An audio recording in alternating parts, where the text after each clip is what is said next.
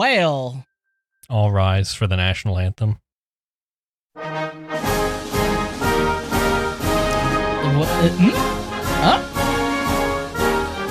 sorry. I need to relabel that so that I don't. Am I in Mexico now? Yeah. On Patriot Day of all days. On this, the holiest of days, Patriot Day. When did they start calling it Patriot Day? What? Oh, that has to be a George W. Bush thing. Let me see. Patriot Day. I've never heard someone say Happy Patriots Day. It in the immediate aftermath. Oh, okay. The first Patriot Day was September 11th, 2002, according to a bill introduced to the House on October 25th, 2001. So, yeah. Patriot Day, National Day of Service and Remembrance. Okay. So, yeah. What are you doing? What are you doing? What sort of service are you doing today? I don't know. I did like some cleaning service to my car, I guess. Does that count? You served your car. I mean, yeah. Cars are people sometimes. Counter service maybe, or drive-through service? I'm not sure. Well, I'm thinking more like you got served is what I'm going to do. I'm just going to go around roasting people all day. Right. Yes. Like I'm going to serve them. Yeah. Mm-hmm. So with my hot takes. Wikipedia says Patriot Day is not a federal holiday. Weird. Schools and businesses remain open in observance of the occasion, although memorial ceremonies for the victims are often held. Well, that is the most patriotic thing you can do, is to continue, like, don't let the market drop for a single day. You gotta keep going. So yeah, that makes sense. Well, and did you remember that, like, in the aftermath, like, Bush told everyone to, like, go shopping or whatever? Which seems like extremely bizarre these days, but, like, at the time it was like, heck yeah, I'm going to go to Target because they can't stop me from buying. I remember feeling like goods. that, which is really sad. Yeah. I remember like, yeah, it's my duty to go shop. I mean, we'll get into it. We're going to record a little pop-off episode about 9/11 and, like, you know, the before and after kind of thing. Because we have several listeners who are not old enough to remember the day. It's the wildest thing. And are not old enough to remember what America was like before September 11th. So, oh man, yeah. Anyhow, I just wanted to say Patriots be shopping.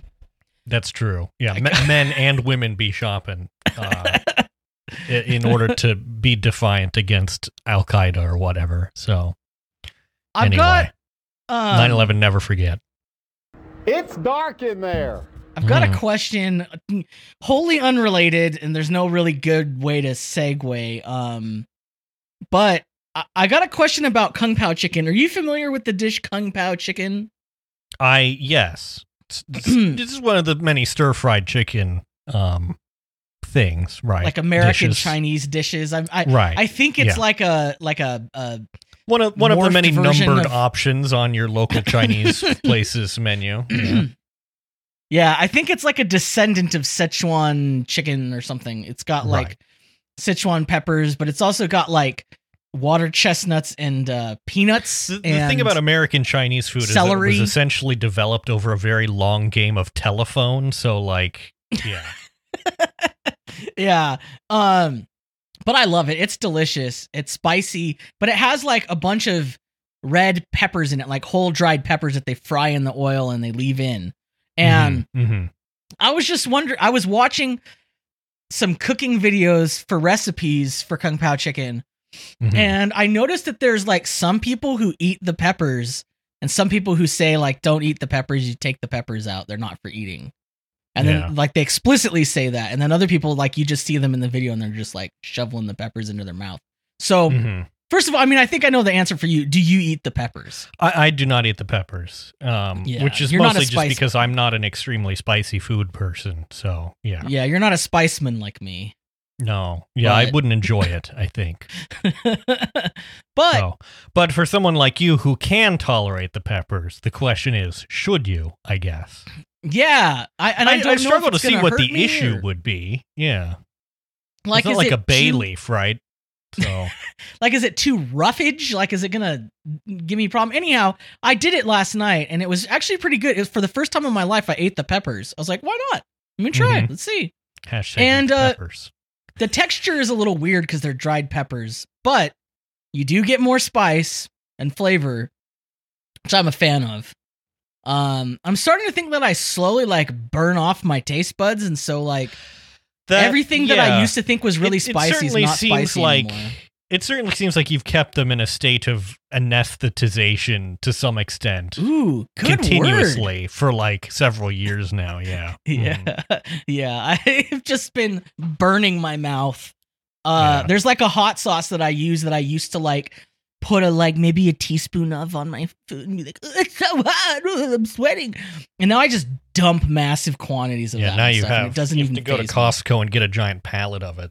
Yeah, seriously. So I don't know. I want the 1 gallon jug of Tabasco, just pouring it. It's the Valentina's extra hot, which is like in a black label. That's how you know it's really going to be hot. Right. Mm-hmm. But it's not so hot for me anymore. Doesn't really do it for me.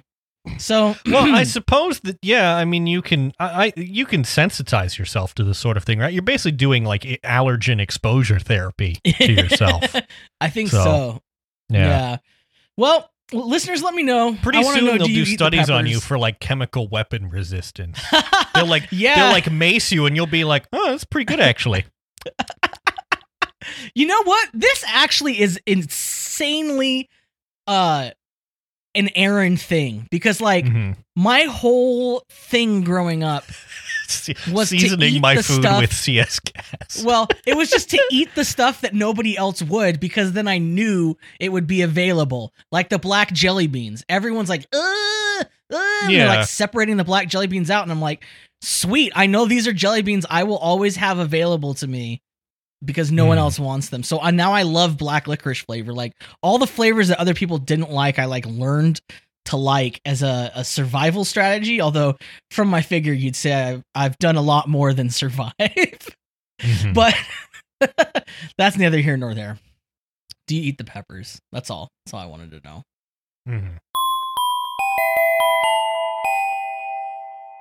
Oh, this is fun. Do you remember some time ago we talked about the keep it grounded in fact thing that was like like fake, that AstroTurf thing? Yeah, that fake website that was, it turns out, was run by the American Federation of Petrochemical Manufacturers or whatever. Yeah. So this is some guy on Twitter named Alex Epstein. His bio says philosopher plus energy expert, author, New York Times bestseller, The Moral Case for Fossil Fuels and Fossil Future, Penguin 2/22/22. How can it be a bestseller if it's not even out yet? I'm confused about that. Weird. And then founder, Center for Industrial Progress, and his link is to energytalkingpoints.com. But he tweeted here, so there was basically, last week, the UK's wind turbines produced so little power that they had to make up the gap with coal, and Spiked, which will come up again later in this episode, which is like a right-wing stupid magazine in the UK, made a tweet that was like, once again, renewable energy has let us down. And so then Alex Epstein quote tweeted that and said, unreliable solar/wind is failing around the world. It's failing in the UK, it's failing in California, it's failing in Germany. As the US considers mandating more than 50% unreliable solar wind by 2030, ask your elected officials if they know about these failures. And then one of my personal favorite Twitter users, the Tom McKay, who's a Gizmodo writer, did a little digging. Noticed that this guy's bio says, the center, the Center for Industrial Progress. Went and looked this up. The Center for Industrial Progress is a for-profit think tank founded by Alex Epstein, a philosopher with no science background who is also a blogger, and a past fellow at the Ayn Rand Institute. Epstein is the book The Moral Case for Fossil Fuels, a book that suggests that the overall impact of using fossil fuels is to make the world a better place. The CIP's mission is to, quote, inspire Americans to embrace industrial progress as a cultural ideal. They sum up their philosophy as celebrating man's impact on nature. to harness That's one more way and to more phrase it. energy to feed machines that do more and more work to make our lives better and better. As for pollution, so long as we embrace policies that protect property rights, including air and water rights, we protect industrial development and protect individuals from pollution. By contrast, green, in inverted commas, policies do not improve the human environment, but sacrifice it to the non-human.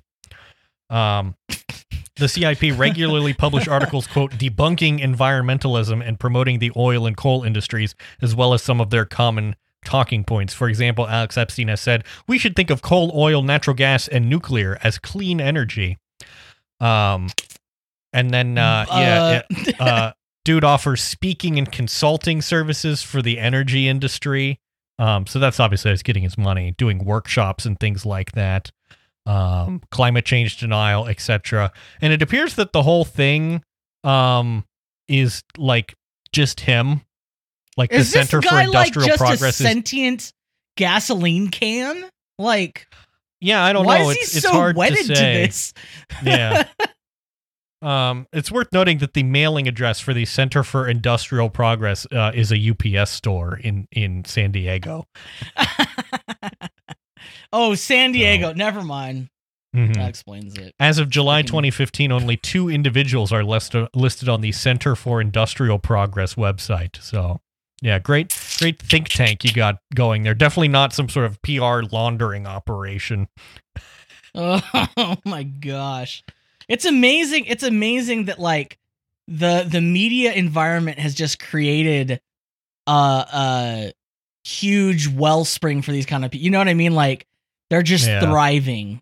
These kind of Right. hucksters that can sell cable news and newspapers and stuff that, you know, little talking points for their stories from like all Yeah, sides. I It's mean, just- literally, he has a website that says the goal of this site is to give you true, powerful, and succinct talking points on today's most important energy, environmental, and climate issues, which is, obviously. which by which he means the importance of doing more fossil fuel extraction. Exactly. Yeah. Mhm.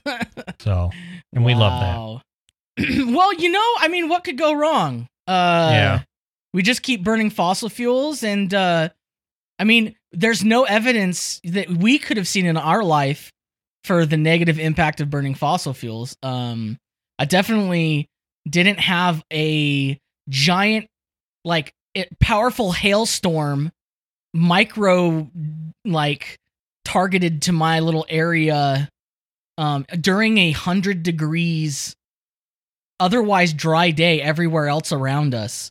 It was just a normal thing to happen. To have lightning and hail on a 100-degree day out here. That's just not. I know people from Arizona are like, "What's so weird about this?" This is not Arizona, okay? Like, Yeah. this does not happen here. It was the weirdest thing. Like, I don't know. It's just so patently obvious that burning fossil fuels has like made things bad. I don't- Yeah, well, here's the thing is there's a tweet here that he has that says, this is the single most important climate chart in the world, showing what has happened to climate-related disaster deaths as humanity has used more fossil fuels. So on the left side, you have a line graph showing atmospheric CO2 going up since the 1920s. Uh-huh. And then on the right, you have a bar graph that is labeled climate-related disaster deaths, and you can see from the 1920s to 2000s it going from about 1,400 down to near zero, I guess. Thousands of annual deaths adjusted for population, it says. I don't know what a climate-related disaster death is, and also, like, this is a very correlation does not imply causation thing. Like, I can also put up 2 graphs. That doesn't mean they have anything to do with each other. Like, there's a reason the deaths might have gone down unrelated to atmospheric CO2 increasing. I just want to look at the left-hand side of this graph and go, "Oh my God, he admitted it." Like, Right. Yeah. Mm-hmm. okay, Well, that's the cool. thing. So we It's- can agree. it's interesting. Atmospheric CO2 has increased exponentially. Okay. Right. It's interesting because a lot of the climate change denialists, they've sort of given up on actually denying climate change, and they move to like, yeah, it's happening, and actually it's good. So, yeah. Oh, what a world. I mean, you're starting to witness. I think people are starting to become aware of the fragility of this whole system, this fossil fuel system. And like I really have noticed it with like supply chain weirdness. So I have an example in the show notes, which is just funny because I got added an advertisement on Instagram that was like, hey, make your own mix of Sour Patch Kids. And like, I was like, oh, that's interesting. Like, let me see what flavors they have. And I like opened it up their little thing to like make your mix. And do you notice anything interesting about this? Like blue raspberry is out of stock. Lime is out of stock. Like right. 2 of the 8 flavors are missing. And they're like pretty common flavors. Like, and it's like, they're advertising this to me. So like, what's going on here? Yeah. But I've been to like, I don't know if you've noticed, but like going to shops and stores and things to pick up stuff or going to like get fast food. Like I've noticed that like they're just out of random things all over the place. Like I went to 7-Eleven the other day and like half of their refrigerated drinks were just empty. Like they just had nothing. I've never seen that before. And that's just like something's up. Yeah. Yeah, there's definitely been, it's like sporadic and isolated sort of shortages, I guess. But it's interesting. I think it's probably a sign of things to come. The weird thing for me was that like the filters for my water filter dispenser thing were like out of stock for literally months. So you're having to like use a Brita or something, like some poor. Well, unfortunately, I had one, but I was down to my last one, you know. And then when I tried to get more, it's like literally they're on Twitter. People are yelling at them on Twitter, and they're like, "It should be back in stock in about 2 months." It's like, what in the?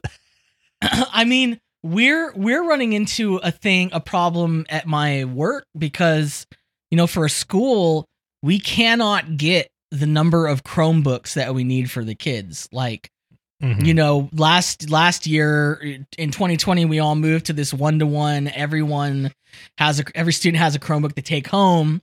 And then, you know, they came back at the end of the year with all the damage. And then we were like, okay, well, we got to replace some. We got to send them in for repairs. And everybody who wanted to repair them was like, the cost of repairing your Chromebook is more than the cost of what you paid for the Chromebook. And we're like, okay, that doesn't make sense. And then the like you just can't order anything. Everything is like back ordered. It's been so hard to order the equipment that we need for like our staff and students. There's just like all these delays. It's just nuts. The chip shortage is particularly bad, and I do sort of wonder at this point to what extent the chip shortage is like being artificially you know, extended or whatever, like, because it's obviously serving the chip makers very well because they're charging more and more and prices are going up. So I'm like, remember how important we are. Yeah, I'm wondering if there's something there that we might find out, you know, about how like they're refusing, you know, they could have produced more and they're choosing not to or whatever. Because they have done this in the past where they will like price fix RAM and stuff like that.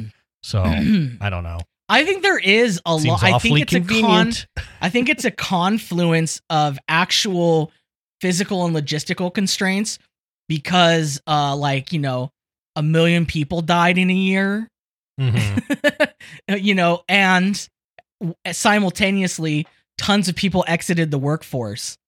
So places don't have the means to produce what they sell. And then the people who are there are getting burned out at an alarming rate. So they're dropping out or, you know, dying or getting just stressed out and having breakdowns. Like, so that's disrupted the supply chains. But then simultaneously, the bad actors who thought, oh, this will be a great opportunity for me to wild out and do more stuff because no one's paying attention. Right. So there's that kind of shenanigans that you're talking about. And I think it's like the confluence of those two things, which is really breaking everything down. And I don't think you're going to be able to stop either with the current like way we do things. So I don't know. It's going to be interesting to see. I did secure a hot chip. I got I got the Pocky 1-chip challenge Carolina Reaper and Scorpion Pepper chip. which I don't know. Should I like Instagram live eating this? Like, what should I do? Yeah, I mean, probably. Yeah. If only for your own safety. Yeah, like if someone sees me going into some sort of like anaphylactic shock or something. Mhm. It's just sitting here. You know, it comes in a little casket shaped box with a dripping skull on it, and then like scorpions all over, and it's just sitting here on my desk. Every day I come home from my work, it just like laughs at me. I'm gonna do it though. I'm gonna do it. Let me know in the comments how you would like to witness me eating the hot chip. So the two assignments today: do you eat the peppers, and how should I eat the hot chip?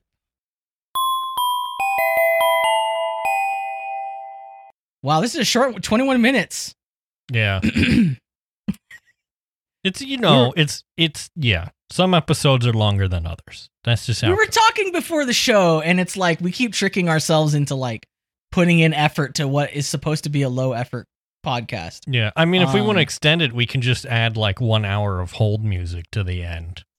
You know what? Yeah, or we could add like an hour of this. My daddy served in the army. We lost his right eye, but he flew a flag out in our yard till the day that he died. Toby Queef. Is it offensive to use this sound clip? Wait, now? Is that an offensive word? No. Okay. I'm just wondering if I should hit the drop for May Allah Awaken the People. Yeah, do it. May Allah awaken the people. There we go. Obama. Don't you dare ever minimize or question my service to this nation. Have you noticed this term floating around called COVID anxiety? I don't think I have actually, but you might. So, it might be yeah. this might be the moment you start to see it. Okay.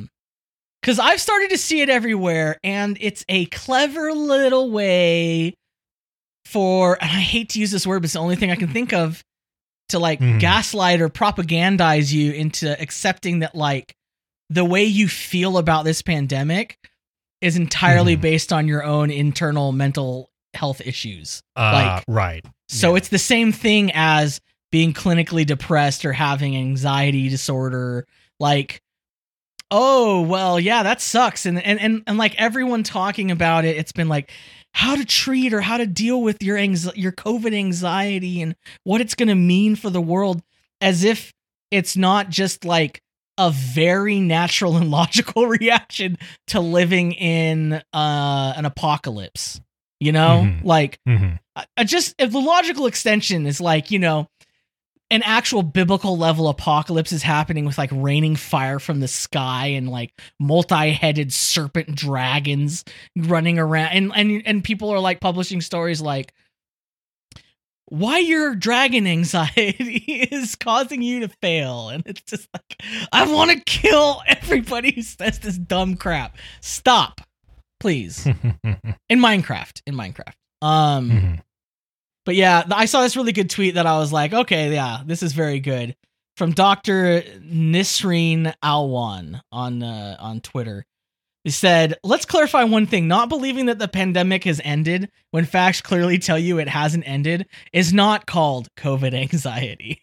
But like that explains what they're really trying to do. They're trying to just like make everybody accept like that it's done and we're moving past it, when like the facts on the ground do not tell us that at all. So I don't know. It's just something interesting. Be on the lookout for COVID anxiety. Exciting times. On this September 11th, we have an interesting article that I think will open your eyes a bit from, once again, Spiked Magazine. This from the editor, Brendan O'Neill. It's who, Brendan if you listen O'Neill. to Trash Future, you'll know of Brendan O'Neill. This is entitled when the politics of victimhood turned violent, 9/11 was an apocalyptic act of identitarianism. And the tweet for this says, people forget just how, quote, woke Al-Qaeda was. Bin Laden was an environmentalist. He believed in cancel culture, and he embraced the Islamist politics of victimhood. And so, yeah, Al-Qaeda woke, actually. It says here, Brendan says, his reign of terror can be seen as a violent manifestation of what has since come to be known as wokeness. What? That's, yeah. I mean, I don't know how exactly your brain has to be broken to come up with that, but it's sort of remarkable. So, yeah. Is he one of these new atheist types, or is Brendan O'Neill one of these? No, he's like a orthodox right-wing, types, fasc-adjacent moron. Yeah. Mm-hmm. Yeah. It's just like, they went from calling Al-Qaeda and Bin Laden like, disgusting, oppressive, backwards people, like they're dirty and gross and stupid and ignorant and bad, and it's like now they're woke. Right. Which one is it, buddy? Right. Well, Brendan O'Neill in particular is a guy who's been obsessed with wokeness and things like that for, I don't know, as long as it has been a thing that we knew of in the public consciousness. So he's the this is Orwellian guy. Like, right. Like, yeah. Everything is Orwellian to him. Right. But this is actually pretty Orwellian. Yeah. We've always been at war with East Asia. It's just kind of like rewriting their whole take, so that it can gel with their current obsession. Yeah, I don't know. Read the books, read the manuals. That's all I say. Yeah. That's what I'm always saying, Andrew. Right. Crypto was in the news this week as well. The SEC has threatened to sue Coinbase over Coinbase's lending product. Did you know Coinbase had a lending product? Coinbase has first of all, the term lending product is wild, but yeah. Wow. Well, it's legitimately called Coinbase Lend is the name of it. Mm-hmm. And basically the promise of it is sort of well, let's be honest, it's basically a bond. Yeah. Is the thing. But Coinbase is insisting that it's not actually a bond. And the SEC is suggesting that it probably is because it's a it's a product that you give them money and then they promise a yield on it. Which is what a bond is. And so the SEC is basically saying that, that's the kind of thing that falls under its regulation. Yeah. So, yeah. It's, that's. I just love how fine, everything's a bank. Right. Yeah. Everything's a bank. The best thing I think was probably Coinbase's CEO who did a tweet thread, and it starts, some really sketchy behavior coming out of the SEC recently. Story time, ... SEC looking kind of sus. Give me a break.